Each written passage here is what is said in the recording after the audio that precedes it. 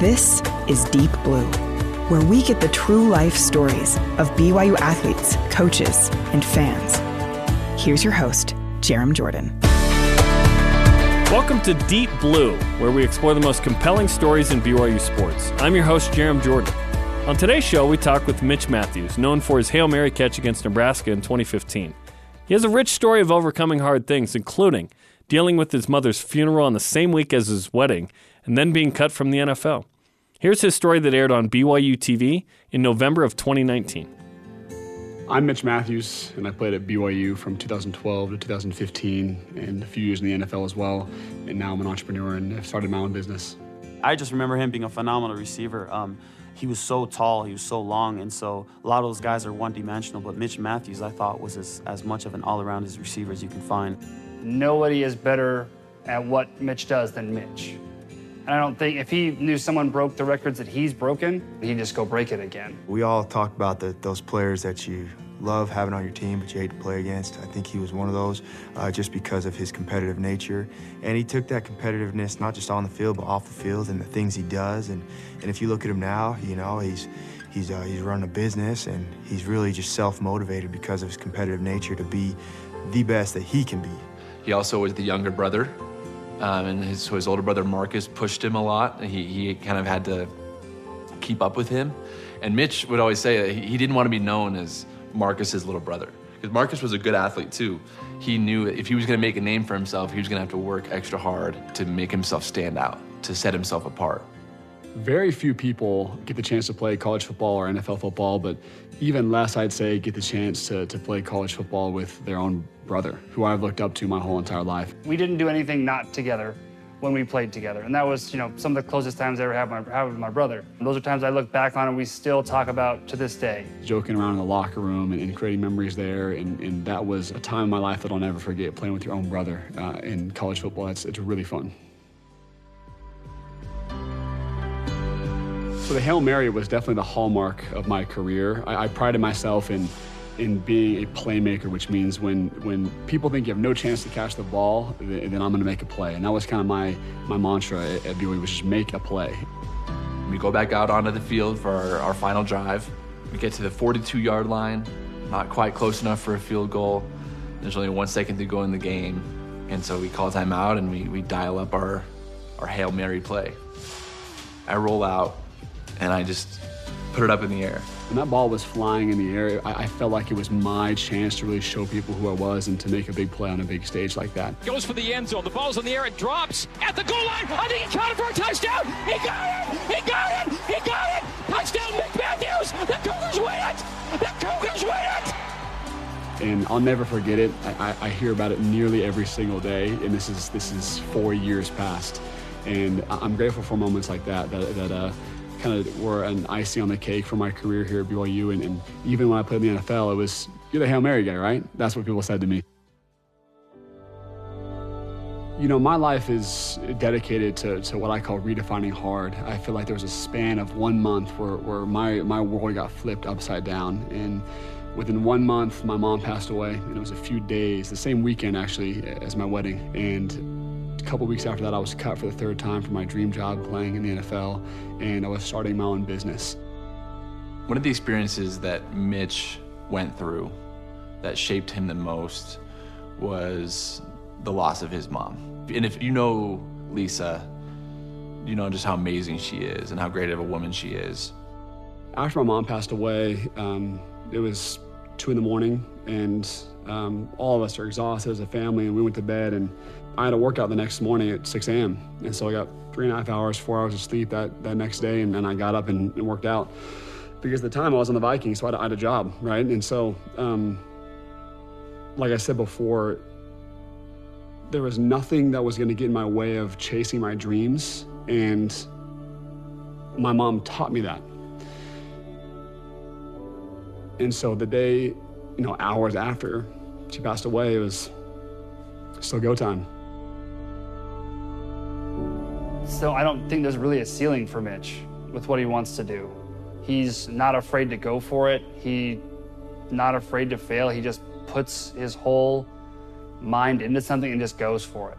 And I think that's what he does with almost anything. If he wants to be better at it, he just bears down and does it. He doesn't let anything stop him. Life is so fragile. Things can be switched in an instant. Things can be perfect and 5 hours later be horrible. You can be living your dream job and 5 minutes later, you're not living your dream job. And so if you have a chance to do something, you have a potential to do something, how dare you not go all out in that? And that's how I live my life now. Is not many businesses make it, but I'm gonna make this happen because I've been cut down so many times. I've lost things like that. And in my power, I'm gonna do everything I can to make my dreams happen because I've seen them switch. Sometimes you only have one shot, sometimes you have multiple, but you never know when things are gonna end. And so put every single thing you have into what you're doing in your choice of your dreams, and you'll reap a lot of benefits from that. Today's guest is one of the best athletes to come through BYU. He made one of the greatest plays in BYU history. He was the subject of a fun debate one summer on BYU Sports Nation. He's a guy from the 503. He is Mitch Matthews. Welcome to the program. Great to have you. Man, thanks for having me. I'm excited to be here. And thanks for being on the first ever episode of Deep Blue. I specifically wanted you. I love that. I love it. We go back a little ways. Obviously a Portland connection. Yeah. You grew up in Portland. I grew up in Portland, then moved to Utah. And obviously covering you here at BYU. But you were one of those Deep Blue stories where I thought, we really need to tell Mitch's story. And so those who missed it, you can watch it on the BYU TV app, or you can rewind this podcast, go to the beginning. Your story is really compelling because a lot of people, I think, Mitch, know you as the Hail Mary guy, which is cool to be known for something. Yeah. But obviously you're much more than that. And you talked about in the story how you went through a really hard period where you're trying to make it in the NFL, you're getting married, and your mom passes away. Mm-hmm. So there's a lot to cover here. Let's start with the Hail Mary. Okay. Going into the Nebraska game, it's 2015, Taysom Hill's senior year. He's going to have another one because, unfortunately, he gets hurt. Yep. Let's go there because Tanner Mangum comes in. He's the hero. He's the guy. But at halftime, Taysom knew that he was out for the season. Did he tell anybody at halftime? Taysom was he was not in the right place, and rightfully so, to announce to the team, hey, guys, I'm done for the season, right? We had heard, because that information is going to spread pretty quickly.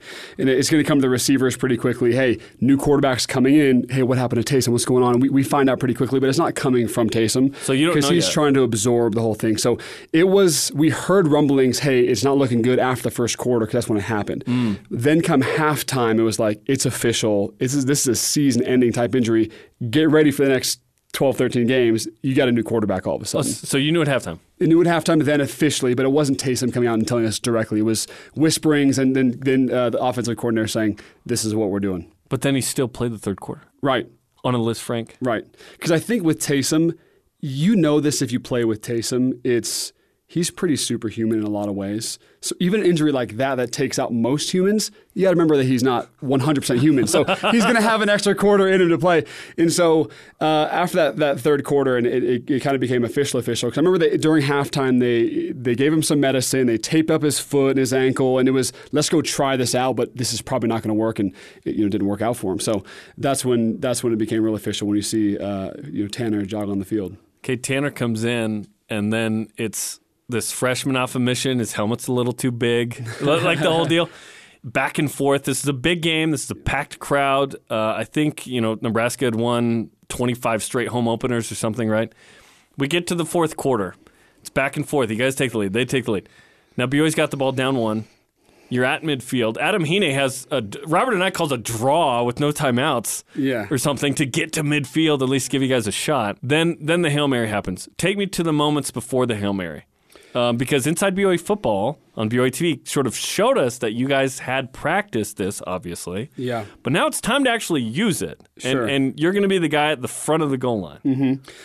So, yeah, when you practice a Hail Mary in practice, it's one of those things where, like, this is never going to really happen, but let's go ahead and, like, put in this play called the Hail Mary, whatever we're going to call it. 3 receivers to the right. You put in your tallest guys. We had a super tall receiver crew. And then Mitch was going to Hauk, Nick Kurtz. Yeah, and me. Yeah, so 3 guys over 6'5", 6'6". Exactly. So me off to the very left, 3 guys to the right. Tanner, or whoever the quarterback is, rolls out to the right, and the hope was I get forgotten about on the left side by myself. So I get a one-on-one matchup, they heave it up, and no referee is going to call a pass interference. So you got to know it's going to be... You didn't have it called against you in 2013. against Utah. Exactly, and it was terrible. But it's the last play of the game. It's almost this unwritten rule that referees don't call it. So DBs know this, and they're extra physical, extra to the point where it's like murder out there. So as you can tell, if you watch Nick and if you watch Taron, they're getting held, they're getting grabbed.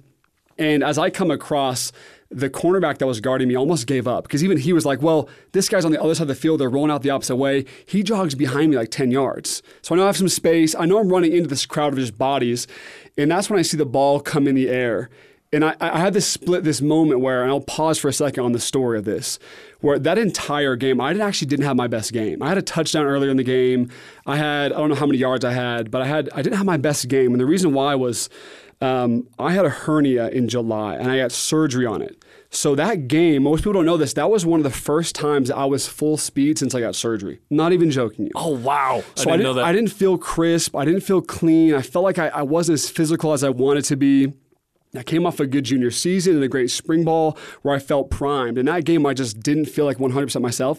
So I had this in my mind, I got to make a play to prove to myself that I had a great game. I got to do something because I would not leave that game losing Taysom, one of my good buddies and my quarterback, me not having the best game and losing a game. I would have been in shambles post. I would have felt really bad as one of the leaders and captains of the team, leaving that game knowing I didn't do my part. And I had that thought that even before that play even started, I got to do something here that gives us a shot. And so as the ball was in the air and I'm running down, I kind of realized I'm kind of by myself right now. No one had latched onto me yet and had held me, pulled my jersey like what happened to me in 2013 against Utah. That was happening to Taron and Nick in the end zone. I was kind of by myself until like last 5 yards when I see these bodies just surround me. In that moment, I know it's going to be a pull the jersey, pull my helmet. I'm not going to get a call. I can't throw my hands in the air and get a late flag. It's just not going to happen. So I got to go make a play. And I remember specifically feeling someone on my back over my right shoulder. I remember specifically being near or kind of towards the goal line-ish. I remember one of their best players, Nathan Gary, being behind me in the end zone. And I remember purposely with my right arm slinging whoever was behind me, even more behind me, like completely behind my back, and jumping as high as I possibly could. If you look at the picture, I'm almost doing like the splits, and my legs are kind of hooked back behind them. And I remember like thinking, Mitch, the only chance you have to catch this is one, with your body, because if you catch it with your hands, it exposes your arms for them to come in and hit your arms, hit the ball away. So you're going to have to catch it with your body, and you're going to have to put these people behind you. So it's a punt return at this point. It's a punt return. Yeah, exactly. It's a punt return. It's just do whatever you can to get the ball in your arms and fall. So I sling the guy behind me. If you watch it really carefully, I put the guy behind my back. I jump as high as I can. I put my legs out as wide as I can so that no one could run in front of me and just easily bat the ball away, game over. So I put these guys behind me. I'm a big body, and you can see their arms trying to reach over me to get the football, but big guy, broad shoulders, 6'6", they couldn't actually reach the ball. And I said, as the ball was about a foot away from me or 3 feet away from me, catch this thing with your body so that no one can have a chance to come in and hit this thing away. Caught it with my body. I remember it being almost a catch, like with just my left hand, squeezing for dear life. And I remember the moment when my feet hit the ground. I remember having like this super clear moment of this can either be one of the best plays in BYU history or one of the worst. Because if I get tackled here at the 1 yard line, it's not that I'm Mitch the Hail Mary guy. I'm Mitch the almost guy, right? And even though it's just me, like wrong place, wrong time, I need to make this right place, right time. So I put these guys behind me. I catch with my body, and I do everything I can just to lean my big body back and fall in and kind of twist. And I remember laying there sideways, looking at the goal line and looking at the ball and being like, it happened. It's over. Steps into the throw, in the wind, down to the goal line, and caught! Touchdown, BYU! Mitch Matthews on the last play of the game! And that goal line is splitting the ball in half. Like if it was 6 inches shorter, it would have been a laser zoomed in focus review of the touchdown. My butt didn't hit the ground first. I purposely made sure the ball was the first to hit the ground and made sure it was over the goal line. And I remember thinking, there's no way they can overturn this. And then obviously that's when the massive pressure from the dog pile just piles on, and that's when you pretty much knew that it went down. Do you know? Yeah, so you knew. I knew. As soon as you fell to the ground? I knew. 100%. It happened. I knew. We just had one of the greatest moments in BYU football history here. I knew. Did you feel the significance of that moment right then? Because you guys are in an interesting place right now as a team. The Miami Beach Bowl happens the game before to end the 2014 season. That was a black mark on the program for a moment. You guys are trying to overcome that by playing well and being your true selves. That wasn't who you were. You go into Nebraska. This is a tough game. This is Mike Riley's first game in Nebraska. He wants to start. Mike Riley recruited me to Oregon State. So an Oregon guy, him and I talked. I was on the field. He was on the sideline. He asked how I was doing. Gave him a little wink. So I made it extra sweet to catch that Hail Mary because they didn't offer me a scholarship. So I made that touchdown extra sweet for me personally. That's good. and you score, and then the dog pile happens. Yeah. How soon do you realize? Oh, this was a pretty big deal, like a life-changing moment for you. I knew that it was a life-changing moment when it happened because I had been dreaming about a moment like that happening for my whole life, knowing that it'd be life-changing, right?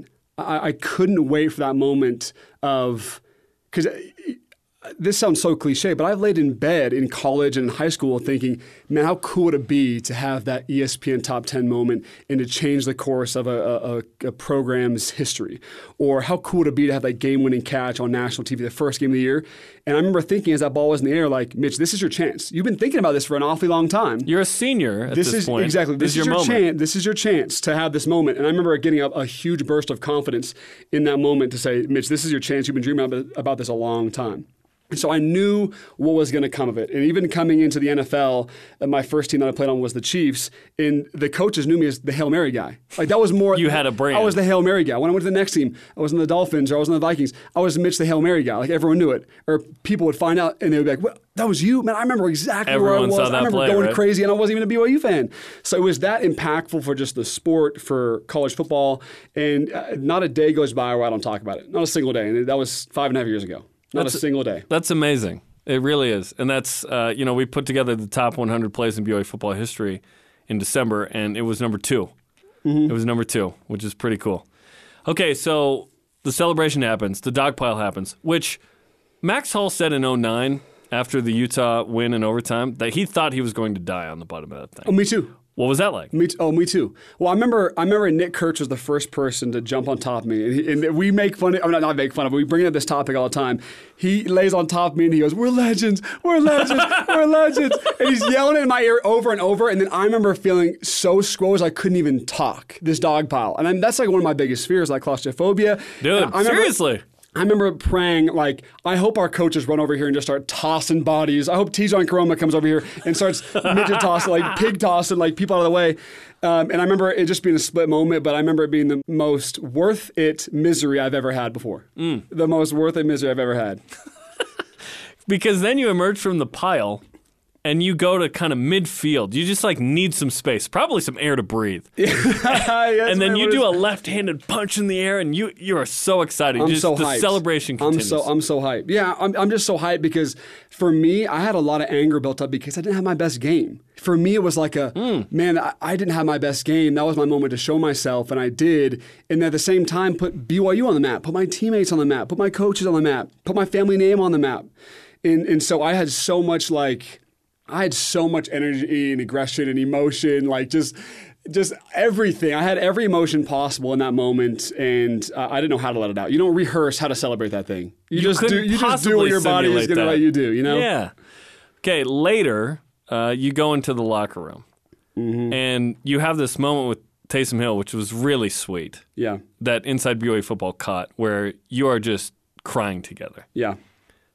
Juxtapose those two emotions. You just had the celebration of the Hail Mary to your brother's out for the year. Again. Yeah. Again, to end 2012 and what he started. He got through 2013. 2014, you guys are 4-0, ranked 19th. He breaks his leg at halftime. Yeah. Now here we are again. Yeah. Yet you won this game in the most amazing fashion. Crazy emotional juxtaposition there. Yeah. You know what's crazy about that is I remember, embracing Taysom and just talking to him for that split moment and being like, man, I would trade everything that just happened for him to be healthy. I remember having those strong emotions because I felt so bad that he couldn't do that. And obviously, selfishly, I was like, man, Taysom and I have been this every year. We're this story of these two. What are they going to do this year? How many yards are Mitch and Taysom going to have? Mitch and Taysom. And And 3 out of the 4 years he got hurt. And so we were never able to live that out. And so our senior year, when it's supposed to be the best year together, we're supposed to do so many things and, have a massive year together and hopefully break records, he's out the first game. And so for me, I was angry that I couldn't see that for him. Him and I practiced so many years. We were never able to live out like a full year together. And I remember thinking that moment, man, I would trade everything that just happened for him to be healthy and us just to go into game 2 with a W and go that way. But it was the definition of bittersweet. And they were back-to-back, though. It wasn't like it was a week later you find out he's hurt. It was the biggest celebration, most life-changing moment of my life. And to go in the locker room and be in shambles over one of your best buds and your quarterback, knowing that he was out for the season and seeing that in his face is tough to see. And so it was the definition of bittersweet. Was he in the locker room for the Hail Mary? I believe he was, yeah. X-rays, MRIs, He's whatever. watching on a TV in there, probably, maybe? Yeah, probably. And hopefully that alleviated some of the pain, but I couldn't imagine that moment what he was going through. The next week, it's Boise State, and basically happens again. This time to the other. Yeah. Mitchell Juergens. Yeah. Why isn't this ball thrown to you? Because that one Because the week before it worked. Exactly. But it worked again. That one wasn't planned, though. That one was Ad-libbed Hail Mary. Exactly. That was an ad-lib Hail Mary. There was still a minute left on the clock or something. There's still a chance for... It's 4th down and you got to make a play. Yeah, make a play, but this time it's either... I don't remember if it was 4th and 20 or 4th and 10, what it was, but we just went for it all. We went for the end zone. And let's throw it to the shortest guy out. Right, exactly. The reverse flow, right? I think Tanner was just rolling out or in the pocket looking for somebody. He just saw anything that was a white jersey and just threw it up. And I remember not even feeling open. I remember thinking like, oh, don't throw this ball to me because I'm not even open. I'm running the opposite direction. It was we called it a broken play where the play was supposed to do one thing, but if he has to roll out of the pocket or too much time goes by, it turns into a scramble drill, we call it. And so he gets pushed to his right, and all of a sudden it's like, well, just go find an open spot. And so Tanner's just going to throw it to the first person that he sees. It's not like he has time to think, okay, where's Mitch? Hail Mary last week, tallest guy, big hands. Like it wasn't that. It was just, let me just throw it to the open guy. And I'm glad he did because I wasn't really open that game. And what's so cool about that team was we had so many able people to make plays. Like Mitch Juergens is a guy that you just feel so confident that even if he is 5'10" or 5'9", whatever it is, like I feel super confident in him to go up and make a play because he's that confident. And so I felt confidence in Tanner, Devon, Nick, whoever it was. We had a shot. We had a shot to come down with that ball. So you take the lead there, but that's not enough. Kai Nakua has his 3rd interception, a play later, maybe 2. Pick 6. Seals it. Dude, the stadium in that moment was unbelievable. Rocking. Like 90 Miami vibes, right? Rocking, 0-1 Utah vibes. Mm-hmm. And you're 2-0 on crazy plays. We're the Magic team. We're the Magic team. We're the Hail Mary team. Like, what are they doing? What's in the water type team? Like, what are they doing? Who's this Tanner kid? Does he really have this magic touch? He got a helmet that fit him the second game. It worked out. Yeah, exactly. So it was at the same time, you're like, okay, we can't end every game like this. Like, our luck will run out. If this is how we're going to play, we have to rely on a Hail Mary to win us a freaking game, we're not going to win that many games. So we said, we'll take these 2 W's, but we got to play better against UCLA. We got to play a lot better than we did against Michigan. We got to play better during the game and not rely on keeping our head above water and then throwing a Hail Mary, right? So, we took those W's. We'll take those wins. But as you know, you can't rely on Hail Marys to win you the game. They were unbelievable plays. You know what's crazy, though, about this? Tanner and I still talk about this to this day, is the following game, UCLA. Yes. We played so much better than UCLA. They were. You lead the game until the very end? Yeah, the very end. Yeah. So they were, in my opinion, they weren't as good as Nebraska was. Nebraska was way more stout. Boise State was way more stout. We actually played pretty well against UCLA. And if you go watch that game again, the very last play where Tanner throws a pick to Miles Jack, and that was it. That was the end of the game. Future NFL linebacker. It was, exactly. Miles Jack is amazing. And the game was over then, though. If you watch me, and Tanner and I still talk about this day, Tanner's rolling out to the right. I'm on the far left again. Hail Mary. I'm talking Hail Mary vibes. I'm sprinting back corner of the end zone, diagonal across the field. Tanner's rolling out, and he throws it to someone, I think it was Mitch Juergens again, throws it to Mitch Juergens just to get like a first down.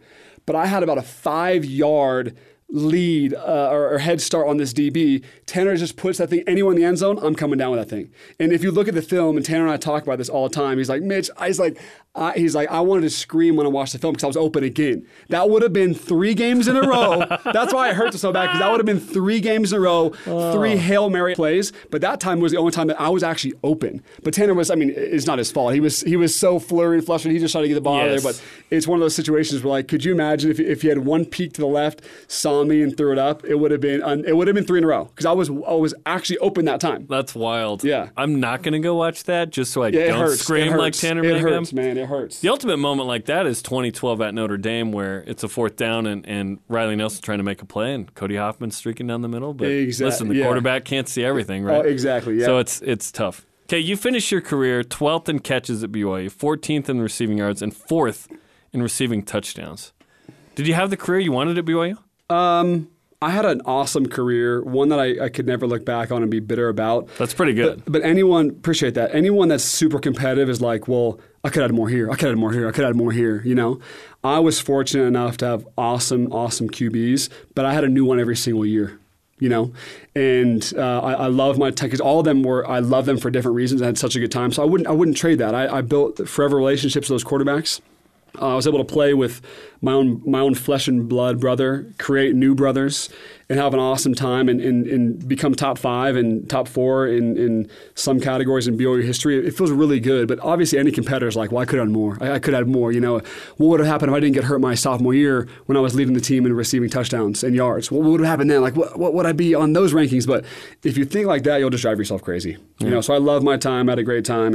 And always there's times where you lay in bed like, oh, man, what would have happened if I would have done that instead of this? But that'll drive you crazy. My job is just to be grateful for what I had. You mentioned your brother Marcus. So he's older than you. Mm-hmm. He has one of the great plays in BYU history, catching a tip against Utah State in 2011. Yeah. Bobby Wagner's in that game, Seahawks linebacker. When you saw that, did that in your pursuit of, hey, I want to make a play that matters, did that influence you since your brother had one? I never even saw that. I was on my mission when it happened, so I only got text messages from members of the ward like, did you hear what happened to your brother? And I got descriptions of it. I think I was able to see a clip of it on the email that Monday that my family sent me.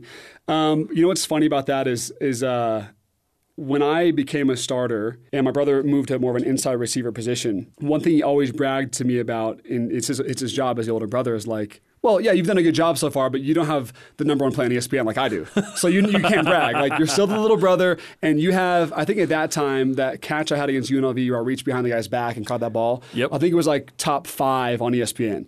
So he always made fun of me. He's like, yeah, you're still not as good as your big bro because you don't have a number 1 ESPN play like I had. And so now I have my chance. Nebraska, I got the number 1 play. I think it was number 1 play of the month, maybe number 1 play of however long of the season. But I was now able to brag about that. He doesn't have that on me now. So did it add motivation? Maybe a little bit in the back of my mind, yes. Okay, in the top 100 plays, we put it at 97, the UNLV must catch. Were you in charge of that? I got a bone to pick with you. I help with that. Let's talk. Do you know how hard of a catch that is? I understand though. The field is tough the magnitude of some of those plays where you hand it off and the guy runs a 10-yard touchdown, but that was in a bowl game to seal the game, undefeated season. I get all that. Context, great play. Context is big in that. When those come together, it's really high. Context and great play. Yeah. The context was low. If you were to judge great play, I would have a hard time believing that would be top 10 because that was behind someone's. That was the best catch I made in my career. Not the most magnitude, but it was the best catch I made in my career. When I saw that in '97, I was hurt. I think I made a tweet about it too. Like, wait a minute, this can't be fair. I mean, I'm just giving you a hard time, but yes, it was a tough play. But it was against UNLV in a season where we already had, great season. So it wasn't a bowl game winning or something like that. But it was in terms of just play. I was butthurt when I saw that. Okay, I feel for next year when you go to redo it. Redo it. It's gonna why is this 12 now? Okay, exactly. The Hail Mary. I stand corrected. I think it was 3 or 4. We had it 4. 4, yeah. I said 2. We had Still it at 4. Yeah. The Hail Mary, McMahon and Clay Brown. Do you agree that's the greatest play? Yeah, because given the comeback. The comeback in the context. Okay. Comeback in the context. 2, back to Harline. Hard to top that one. It's hard to top because it's Utah. Yep. You could argue that's 1. Right, you could. It's hard to top because it's Utah. That was a great point in BYU history too, where we had come back from a lot of non-winning seasons to being top 10, sometimes top 15. Lost 4 in a row to Utah at that point. Exactly, and so to have that, I'm okay. I'm okay with that one because I remember watching that, and that was when I started to get recruited by BYU, so it was sentimental to me. But it was against Utah, so that makes it justifiable that it was better than mine. That makes it justifiable. Okay, 3. This is where I think we could have put yours at 3. I agree. Of course you do. Stinnett to Young was 3. Yeah. Missouri, 83 Holiday Bowl. Yeah. Halfback toss to win a game. Steve Young, bowl game. Yeah. It went to 3. If it wasn't Steve I remember Young, that though, debate was crazy. Oh, I bet. If it wasn't Steve Young, though, would have been an easy switch. I feel like the fact that Steve Young's attached Steve Young to it, carries something, right? It carries a ton of weight. Yeah. And obviously the halfback pass, he actually made a good catch. It wasn't a bowl game. But I feel like Steve Young is what makes it even a discussion to be put in there. Because Steve Young, right? It's great Steve to have Young. as a top 3. It's great And to have his as a top final 3. play in a BYU uniform.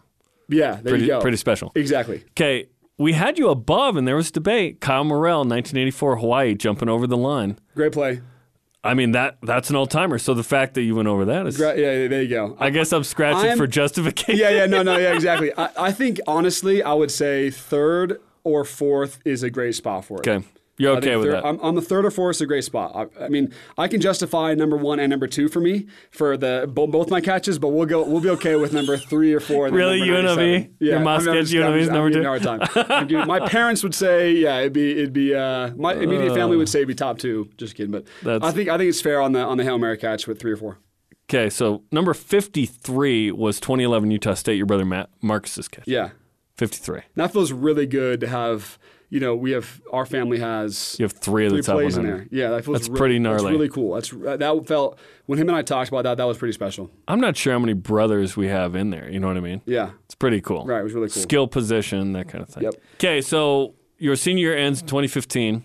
2016 and 17, you're trying to make it in the NFL. Chiefs, Browns, Vikings, Dolphins. Mm-hmm. You have at least weeks to months with these teams. What was that journey like to try and make the NFL?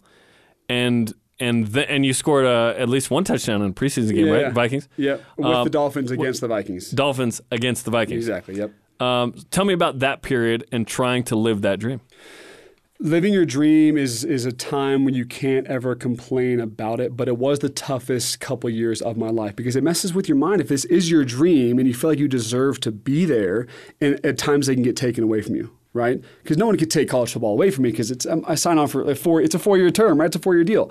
In the NFL, it's hey, if you don't have that good of a practice, you might be gone. It can actually be like that. And there's a lot of crazy stories that I have that I can share, but there are some crazy moments like that. Obviously, I'm very biased, but I felt like I should have been drafted. I know my age never plays a favorable part for me. I was 25.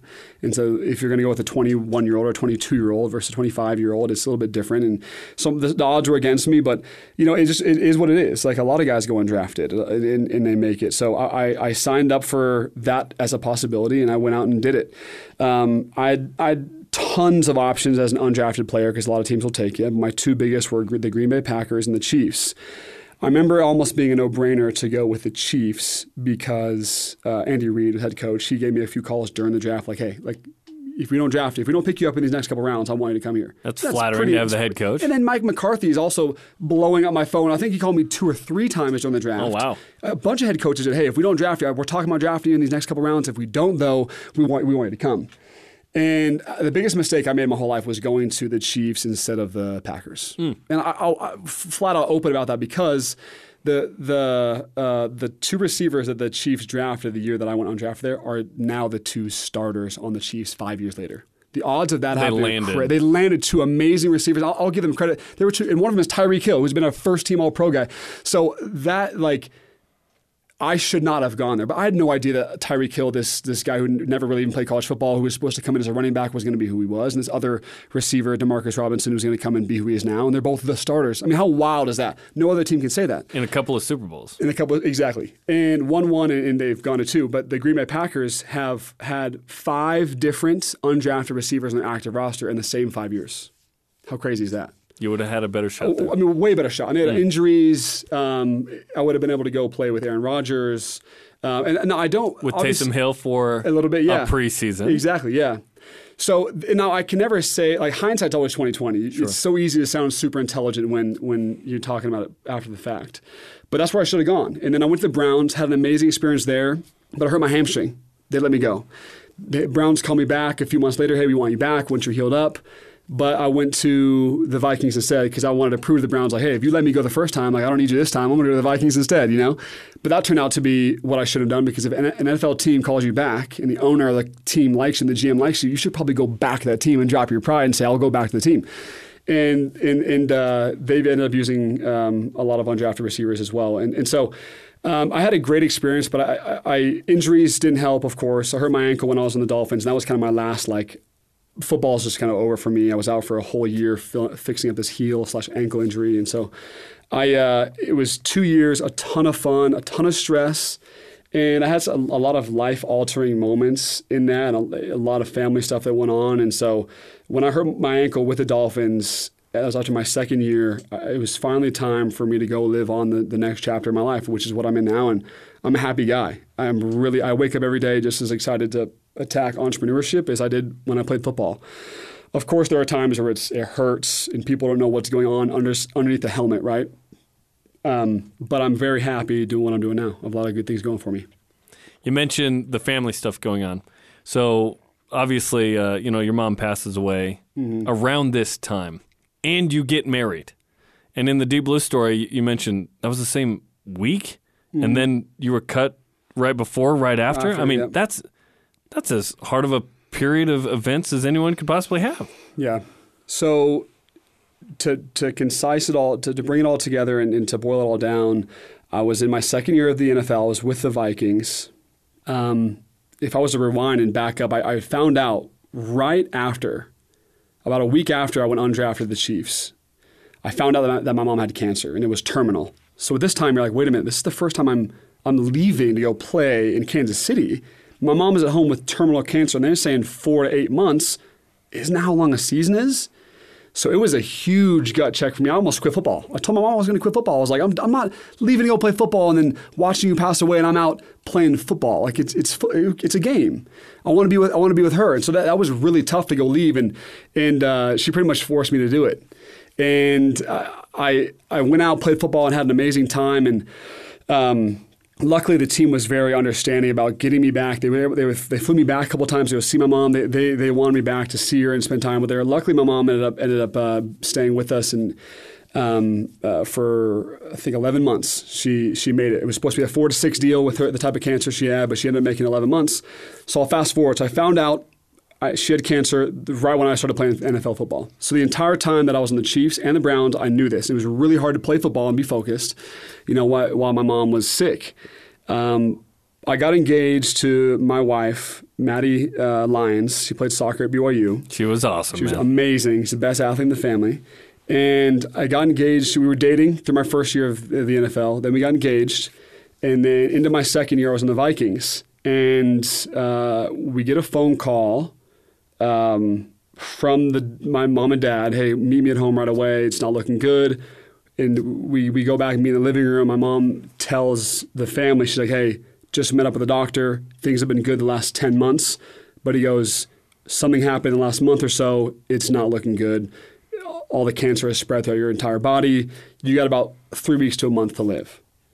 And I remember, I guess I can't remember everything I was thinking at that moment, but I remember obviously my world just crashing down at that moment, thinking like, what the heck is the point anymore? Like, why am I playing football? Why am I not here? Like, it was just a total mind bomb. It was just like, what's my purpose here on earth? What is my purpose playing football? My mom is passing away. She's the reason why I want to be so successful. It was unfair. And I remember thinking after the dust settled for a second, my wedding is in a month from now. And asking my mom, like, so are you going to make it to my wedding or not? Like, and that's a weird conversation to have. Is like, are you going to make it to my wedding? Because that's a special day for your mom. And she's like, oh, I'm going to make it. I'm going to make it. And 3 weeks passes by, and it got downhill pretty quick. Like the doctor was right. It went downhill very, very fast, and it was pretty obvious that 2 weeks before the wedding, she wasn't going to make it. And so it was a weird time to tell people, because she passed away about a week and a half before my wedding. It was 2 days before my birthday. She passed away. It was about a week and a half before my wedding that she actually passed away. And this is no joke. We postponed her funeral to be a week later. Usually want the funeral to be that weekend and get it over with and have it like, a couple days after they pass away. We actually purposely postponed a week later so that we could have her funeral and my wedding on the same weekend. Because we got 150 people coming into town. Yeah. They're not going to, we don't want to burden them with, hey, come into town for my mom's funeral, for Lisa's funeral, which a lot of people did, go home for 5 days, then fly back out for my wedding. So we had to bite the bullet of, let's plan a funeral and go on with this wedding on the same weekend. So it was so close together that people wore the same outfits. Like my groomsmen are wearing their groomsmen outfits 2 days before my wedding to her funeral, because it was like, well, just bring one set of funeral/wedding clothes and you got it all taken care of. So that was a weird time, as you can imagine. I don't know if someone's had that happen before. Emotionally, it's wild. It was wild, and it was tough, man. Because what people don't understand about that is like I felt like I had to be the tough one in the situation. My dad's in shambles; he's having a hard time. My mom's brothers and sisters are having a hard time. Her parents everyone's having a hard time. In my personality, just like that leadership bone in my body, the guy that's a motivator, the guy that's likes to rally the crowd, I felt like I had to be the strong guy, patting people on the back, hitting people on the shoulder. It's going to be okay, man. We got this. But I'm like, well, where's my love? Like, where's me? I have mini camp or training camp in like 5 days. We got a 2-day honeymoon because I got practice. My mom just passed away. I got married. I can't give all that I have to my wife because she knows the circumstances. And I'm trying to mourn the loss of my mom. Is it going to be the best day for my wife? Is it going to be the best day of her life? Am I honoring my mom? It was a total like numb, just do everything you can moment, While my mom was sick, I started a business because I wasn't sure at the time that I was going to get called back to the NFL. And 2 weeks after that I got, when I was on the Vikings, 2 weeks after my mom passed away and my wedding, the Vikings let me go. And I remember sitting down and having a conversation with the GM. He's like, hey, I think you're a top 5, top 6 receiver here. I see you being active on the roster this year. You're performing super, super well with all you have going on in your life. Like this, it's a testament to who you are, but we got to let you go because we got a couple guys injured, but we're going to call you back in about a week from now. But that's not what you want to hear. Like, I'm going to call you back in a week from now. What does that even mean? Like, I'm still packing my bags and going home, Mr. GM. And which at the time I was like, okay, at least I got to go home and be with my family and be with my wife, be with my dad, and the extended family to mourn this loss. And now I got to tell them, hey, I got released. I don't know what's next. So now there's uncertainty. At that time, that was when I was like the most just crushed. I was just crushed because I felt like the Vikings, they took a chance on me and I did well there. But now I don't have that, and there's uncertainty with what's next with football. Maybe that's done. Maybe my football life is done. My mom's life is done. I got to start this new life with a new wife that I'm very excited about. But man, it's tough to be that excited when I can't even put my focus on my wife, which I totally should. I need to put all the focus on her. And so I had to try to juggle like 15 different balls of emotion and stress. And the only thing that I remember thinking was, I'm going to become someone because of just this. I'm going to become somebody even more than I was through football, like Mitch with a helmet on. I'm going to become someone more through this because of what I have to go through. It was just the refiner's fire, man. It was just wild. So I'm trying to juggle all these balls and trying to be the best football player I can be. I remember the day after my mom passed away, the next morning I got 2 hours of sleep. The next morning I went out and had my workout. I had to train. 2 hours of sleep. Put on my Vikings, workout fit. Me and Jordan Pendleton went and worked out.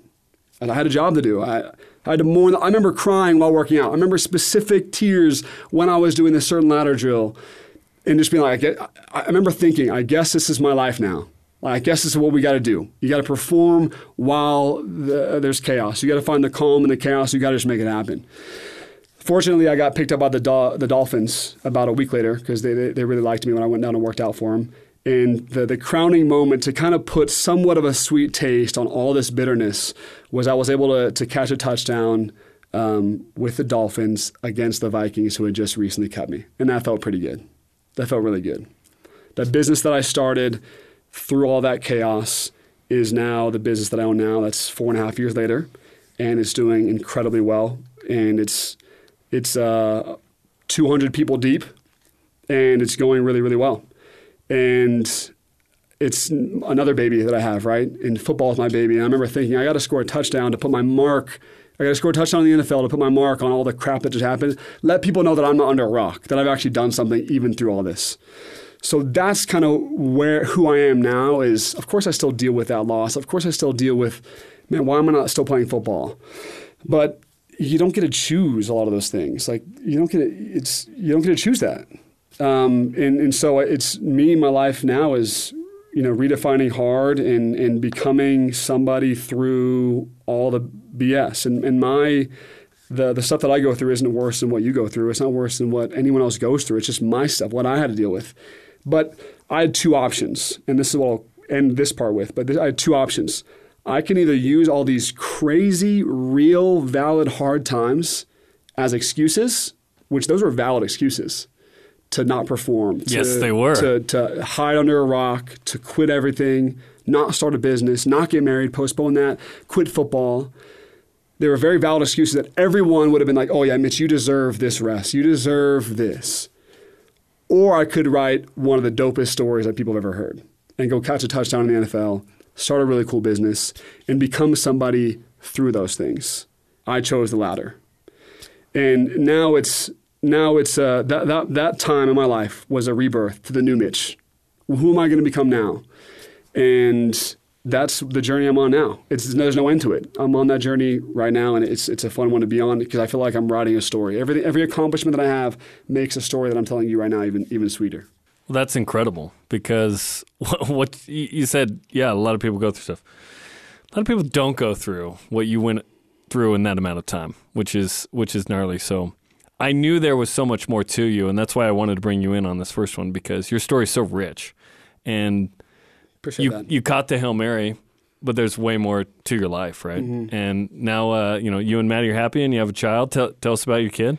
Yeah, Micah Matthews. She's 6 months old. Got to keep the double M's. Maddie Matthews, Love my it. wife. Mitch Matthews, double M. So Micah Matthews. That's the next challenge. Exactly. Having a kid, that being is a the dad. next Redefine Hard challenge is Yep. having a kid and having a second one. I think we decided on 3 is the number we want to have. Luckily, the first one was very easy. This is an easy baby, and she just happens to be super cute, so it makes it that much more fun. You've done the Wim Hof method, which if you haven't seen that, go read up on that. Did you go to Scandinavia? I went to Poland and did a shorts-only hike in January with Wim Hof, learned the breathing techniques. Again, in January. January in Poland, shorts only, did a 4-hour hike. It was -20 with the wind chill, and we dominated it, man. Me, Wim Hof, and a bunch of cool guys. Wim Hof is this world-famous dude. They call him the Iceman. Go look him up, yep. Wim Hof.